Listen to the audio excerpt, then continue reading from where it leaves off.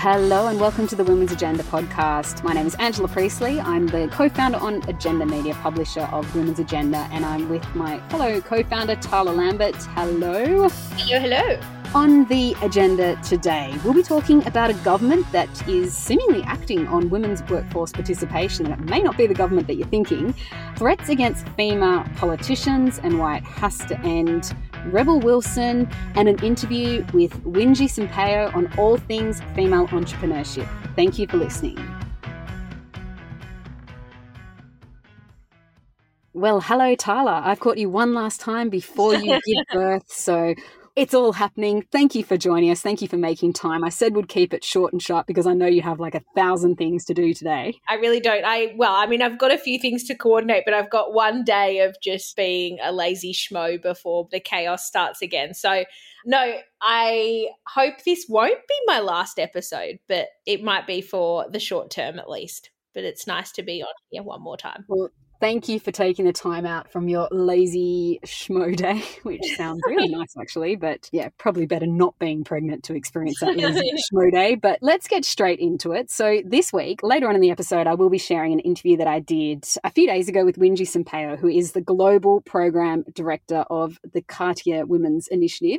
And she's based in Paris, so I got to speak to her from Paris, but we got to touch a little bit about her career in entrepreneurship and her passion for entrepreneurship and how the goal of really connecting female entrepreneurs all across the world and some of the joint experiences we've been through over the last couple of years. So it's a really interesting conversation. So I will be sharing that later on. And a big thank you to Cartier as well, because they're supporting this podcast, but particularly the section of the podcast where we do speak about wins for women this week. So the Cartier Women's Initiative is this global entrepreneurship program that we are really excited to be supporting also. And basically it champions women founders whose businesses have a social or environmental impact. And the eligible businesses, so they must be not-for-profit in the early stages of growth and meet one of the United Nations Sustainable Development Goals. And I discussed that with Winji, which we'll get to later on, but I love that last aspect of it. It is so much of what we stand for here on Women's Agenda and so much of what we know so many female businesses here in Australia and New Zealand aim to address as well. So yeah, we'll get to that shortly. But in the meantime, Tala, what is your win? It's a bit of a left of field win, I guess you'd say. But last week, the Sydney Morning Herald published a very contentious article. It was pretty diabolical. It's like the Sydney Morning Herald had the ultimate brain snap. But essentially what happened was that they had found out some information about actor Rebel Wilson and her new relationship, which happens to be with a woman. And they decided that they would email Rebel's representatives and suggesting that she should basically come out within this piece and that they'd given her 2 days to comment on her new relationship. And she had opted not to do that and opted not to be outed by a mainstream news publication. Not to be outed as part of the gossip pages. Yeah, fair enough. Yeah. Just absolutely ridiculous, right? Anyway, so subsequently Rebel came out and she posted on her own Instagram page about her new relationship with fashion designer Ramona Agruma. And it was a really beautiful little post that she wrote about, how she'd always thought that she'd be looking for a Disney prince, but it might have transpired that she was actually looking for a Disney princess. And she shared a little bit about their relationship and the life that they were building together. And after she posted this, the columnist at the centre of the outrage, Andrew Hornery, decided to write this piece where he slammed her decision to do that.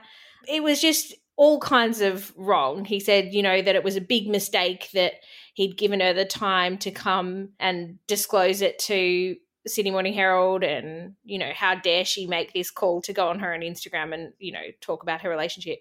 She wasn't even given the opportunity to come out in her own terms if she wants to. Obviously people should have the right to talk about their sexuality if that's what compels them. There shouldn't be an obligation on anyone to ever have to share anything to do with their personal life. And the kind of expectation that she should have to do that because she's someone in the public eye I thought was just really off. Anyway, what my win is, and sorry, this has taken me a little while to kind of spit out, but I guess my win is that I think that in years gone by, maybe a decade ago, someone like Andrew Hornery would have been able to write that column and people would have said, yeah, that's fair. Like, why wouldn't she have commented? And maybe they would have judged her decision and talked negatively about her new relationship. And actually the response that followed, the public response that followed, was really overwhelmingly in support of Rebel Wilson, just so critical of the Sydney Morning Herald. And, you know, the editor Bevan Shields also kind of copped a lot of flack, I think very rightly. So they actually had to do quite a backflip, mea culpa, we got this wrong. Well, they never actually really explicitly said sorry about it, let's face it, but they did talk about how they had gotten certain aspects of that column wrong. But I just thought it was really encouraging to see that public response and the support for Rebel Wilson, who, you know, did come out and say, look, it's been a really hard time for me navigating this. And we never know the kind of trauma that might put on people to have to come out in that way or not be able to do things on their own terms. So I like to see those kind of social shifts. I thought it was really lovely. Yeah, I thought it was a win. And also, I thought Rebel, like, what she did was a win. I mean, I hate that she got put in that spot, but she's just like, yeah, stuff you, I'm going to do this my way. And in Andrew's words, she gazumped him on his story, which he later removed because it was a ridiculous story. But I think it says a lot about, like, maybe also where gossip pages in mainstream newspapers will go. I don't really get the purpose of them anymore. Like, we've got social media, we've got 1,000 other avenues. Why not keep newspapers for news? But, you know, maybe that's going a little bit too far. But I generally find gossip pages just kind of mean. It's not even entertainment news. It's literally someone's personal life. And the Sydney Morning Herald got it so wrong. It was actually like unfathomable how wrong they got it. But yeah, I thought it was ultimately a really good social response to something that we're just not okay with anymore. What's your win, Ange? Well, it was that, but I don't want to gazump your win, Tyler. So my win is a government that is making some progress on women's workforce participation. And I want to point to the New South Wales government. And I mean, we all had our opinions on Perrottet when he became a premier here, but what we're seeing is some real kind of progressive reforms coming out of this Liberal New South Wales government, and sort of a sense of urgency as well to get a lot of stuff done quite quickly. And one of those big things is around childcare. They're pushing to reduce childcare costs and boost the number of places available for families, and they're investing $5 billion investment into the sector. Now, traditionally, childcare is the domain of the federal government, so this is, I believe, it's a first for the New South Wales government to intervene like this, but it's acknowledging that there are what they call childcare deserts across this state where people just cannot get access to the childcare that they want, or they can't afford to get access to the childcare that they need. And this is going to help support childcare operators to expand, to hire more staff, to build new centres. They're looking at creating 47,000 new places for children and help to save families thousands of dollars a year. And they've got the modelling around how this will further support women's workforce participation, get more women working if they're not already, but also enabling women who want to work more hours also. And much of this comes from a recommendation from the Women's Economic Opportunities Review, which was chaired by President of Chief Executive Women, Sam Austin. And we know how awesome Sam is and just how she's such a great person to put in that kind of role. And I just think back to the Morrison government of times now long gone, how imagine if they had someone like Sam supporting them and advising them on some of the initiatives that they could have done instead of that whatever women's task force was that did absolutely nothing and no longer exists, thank God. So pity is that they wouldn't have ever listened. So I think that that's probably the main issue. But this is huge, really. Like when we think about like what the federal government's policy is, and I think Labor's policy on childcare is ultimately, you know, a really good, solid step in the right direction. But, you know, they've announced $5.5 billion. So the fact that New South Wales is putting the same figure against such, you know, a policy is really quite significant. And I do think that they're doing a lot here to recognise the plight of women and the frustrations of women that were very much highlighted at the last election. They know where the issues are and, you know, Matt Keane, who's the treasurer, Bronnie Taylor, who's the women's minister, and, you know, Dominic Perrottet, in all fairness, are all coming to the party with and really kind of emphatically championing lots of different policies across women's health. You know, we saw their investment in menopause, this around childcare. I think that they are putting their money where their mouth is, and it's not tokenistic. So it's really good to see. Yes, it is. So on to our next story, we wanted to discuss a little bit more about, and this is increasingly globally, a really terrible situation that is occurring across many countries at the moment, and that is the threats that are being made against female politicians. And so we highlight this now. There's been a couple of things that have come out over the past week, including New Zealand Prime Minister Jacinda Ardern and reports from the police there that threats against her have tripled in 3 years. So there's been 50 threats against Ardern this year compared to 18 in 2019 and 32 in 2020. There is data from IPU on 55 female MPs in 39 countries, which is also looking at some of the widespread and very much underreported problems of, they say that 20% of that sample have been subjected to acts of sexual violence, and many others have been subjected to physical, sexual, psychological violence and threats as well. More than 40% of female MPs that have been interviewed by the Interparliamentary Union have received threats of death, rape, beatings, abduction while serving in their terms, including threats to kidnap or kill their children. So this is a very just distressing and real issue that is occurring. And one locally here was from Dr. Monique Ryan, the new member for Kooyong, who won that seat from the now former Treasurer, Josh Frydenberg. Now, she came out this week and said that her office has received threatening handwritten anonymous letters in their mailboxes. She says that they're misogynistic and they're threatening, and she notes that people who have volunteered for her have been targeted, and just people, you know, basically exercising their democratic rights are being targeted by these absolute cowards making these anonymous threats. This is just an awful situation, and I mean, it speaks to the fact that, you know, we really want to see more women in politics. And we've had a bit of a win here in Australia the past few weeks, and especially with those Teal independents. And I want to believe that this is a turning point. But then we also know, you know, once upon a time, we also had a female prime minister, and that wasn't a turning point for Australia. So what is? Yeah, I mean, it was a turning point in one sense, but yeah, not a particularly welcome one in lots of ways. This story is so confronting. And I mean, we see it to a certain extent ourselves. You know, we get emails about female politicians. We get emails about people that are, I guess, putting pressure on social issues, like public figures that are putting pressure on social issues from very angry, faceless men a lot of the time. And the things that they will write in and say and the language that's used is just horrifying. It would be a really kind of confronting, scary decision to make to go into politics as a woman, especially at this time, because, you know, while we've just spoken about some of the benefits of social media, I think that there are some really huge issues that need to be addressed there as well. And ultimately, it kind of comes down to what we do policy-wise, because clearly there's not enough that's being done to address the gaps here or really kind of create true consequences for people that perpetrate this kind of behaviour. Yeah, I mean, I don't know what the answer is. I guess, you know, we can sit here saying it has to stop, but I mean, it does have to stop. But I hope that the police just need to take it seriously, set examples and make it clear that this is not on, because this kind of activity, we've seen some of the horror of where it can potentially end. And I just hope that every law enforcement agency is taking this as seriously as possible. And well done to Ardern for commenting on it. She did comment on it yesterday. And also for Dr. Monique Ryan, I think, for issuing a statement and a press release and highlighting the fact that it is happening. Yeah.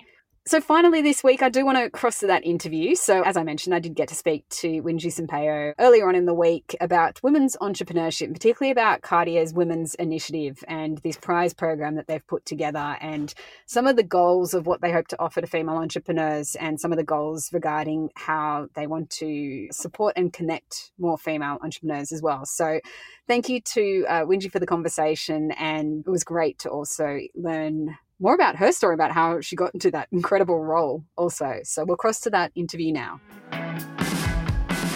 Well, it is really great to be able to check in on the other side of the world. So really nice around this joint mission to support women in business and female entrepreneurs and all the amazing missions that we find that women in business pursue. So I want to ask about the initiative and learn a little bit more, and particularly also learn more about the new awards that you're including to support us here in Australia and across New Zealand as well. But I might just start with you, first of all, just to get a little bit of background regarding your career and what led you to be working with this team, to work on this initiative and really drive things forward for women entrepreneurs globally. Sure. Well, thank you so much, Angela. I'm so happy to be here to have the chance to speak with everyone in Australia and also everyone tuning in to the Women's Agenda podcast.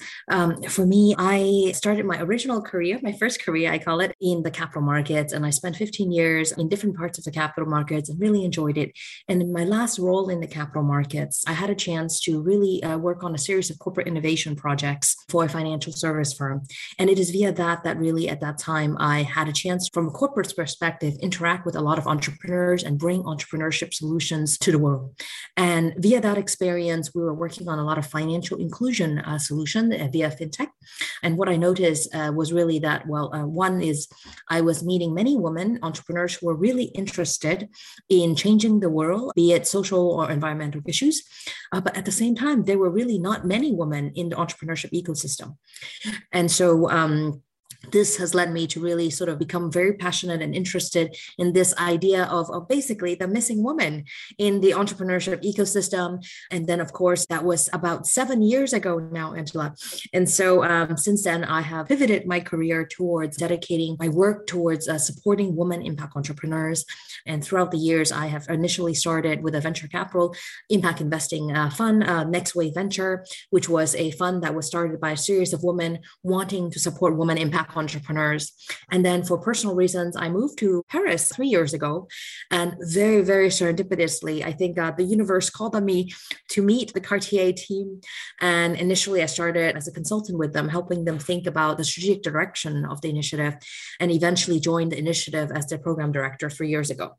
And so very, very happy to have the chance to do this work. And every day I'm inspired by the many women entrepreneurs and many change makers in general that I have a chance to meet. And so, so excited to be here, and also super excited about the women leaders in the Oceania region in general. Yes, well, I can say they are amazing. So, yes.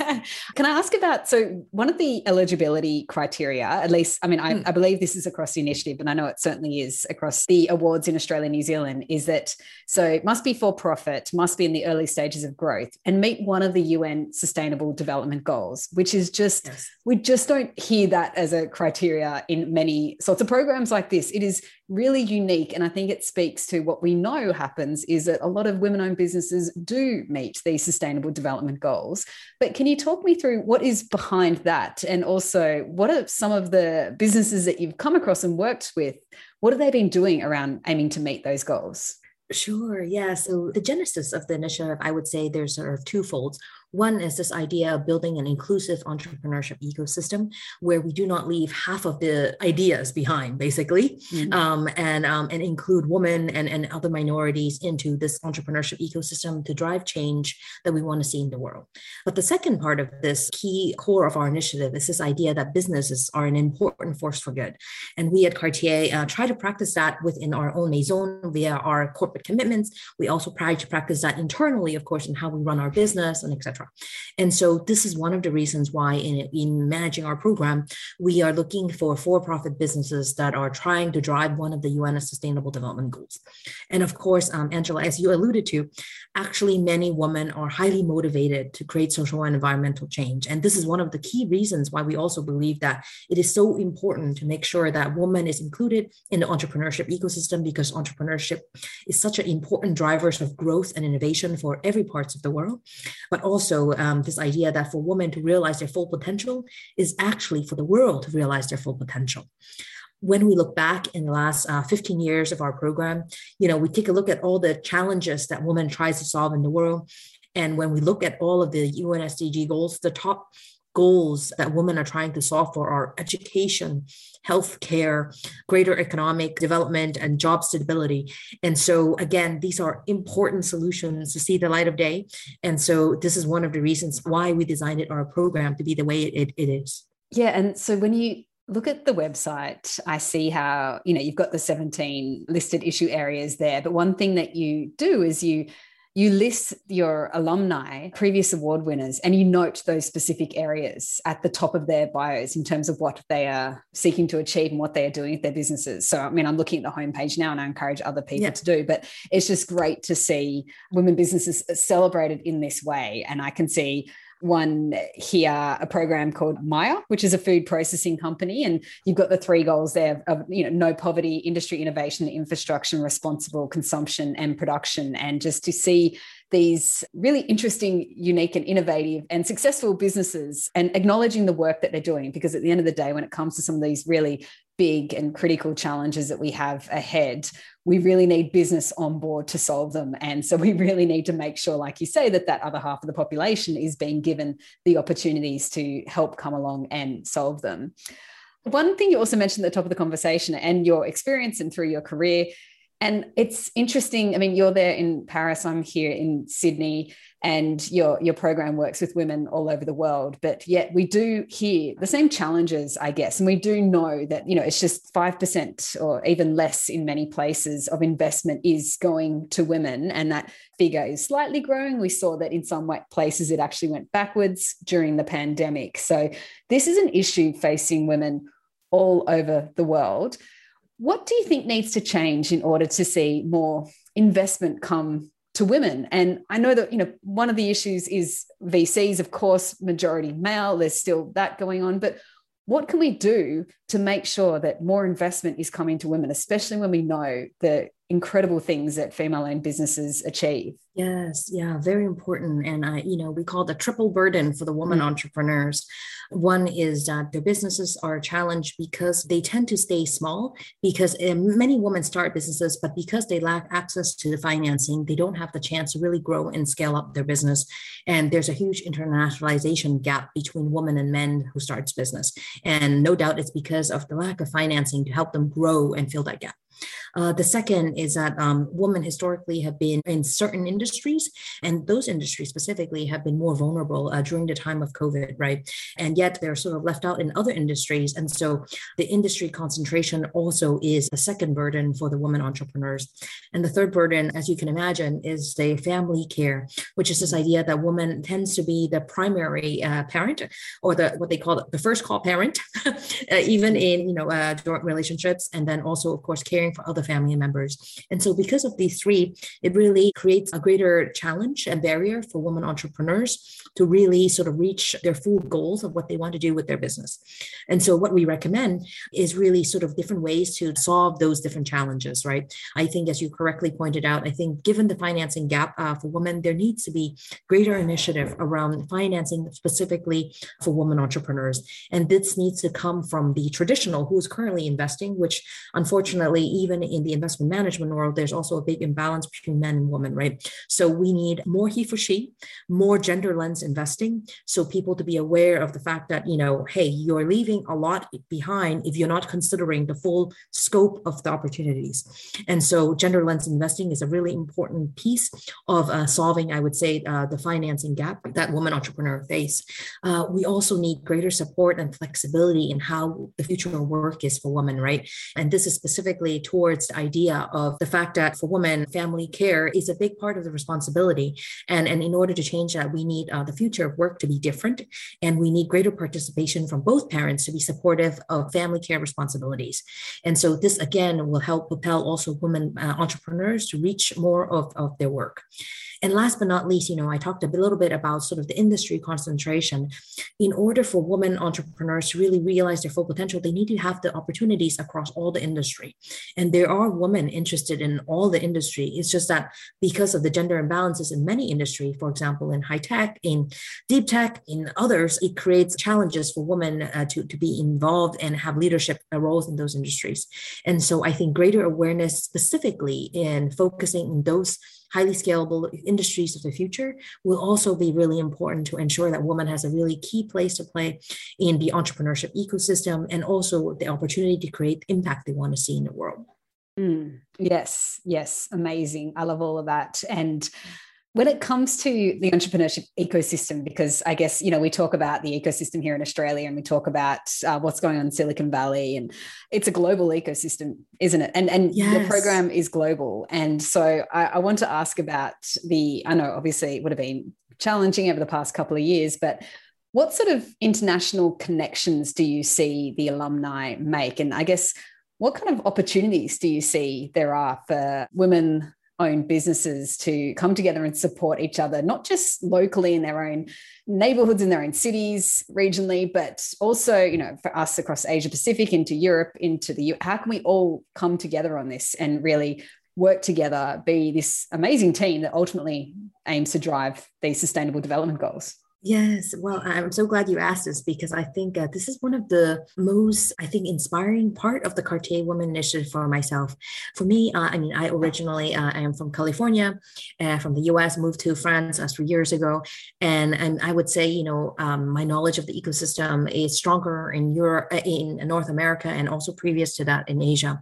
When I moved to Europe and really have the chance to be involved with the Cartier Women Initiative, what I see is that actually women impact entrepreneurs in different parts of the world are still quite lonely in their journey, right? As you can imagine.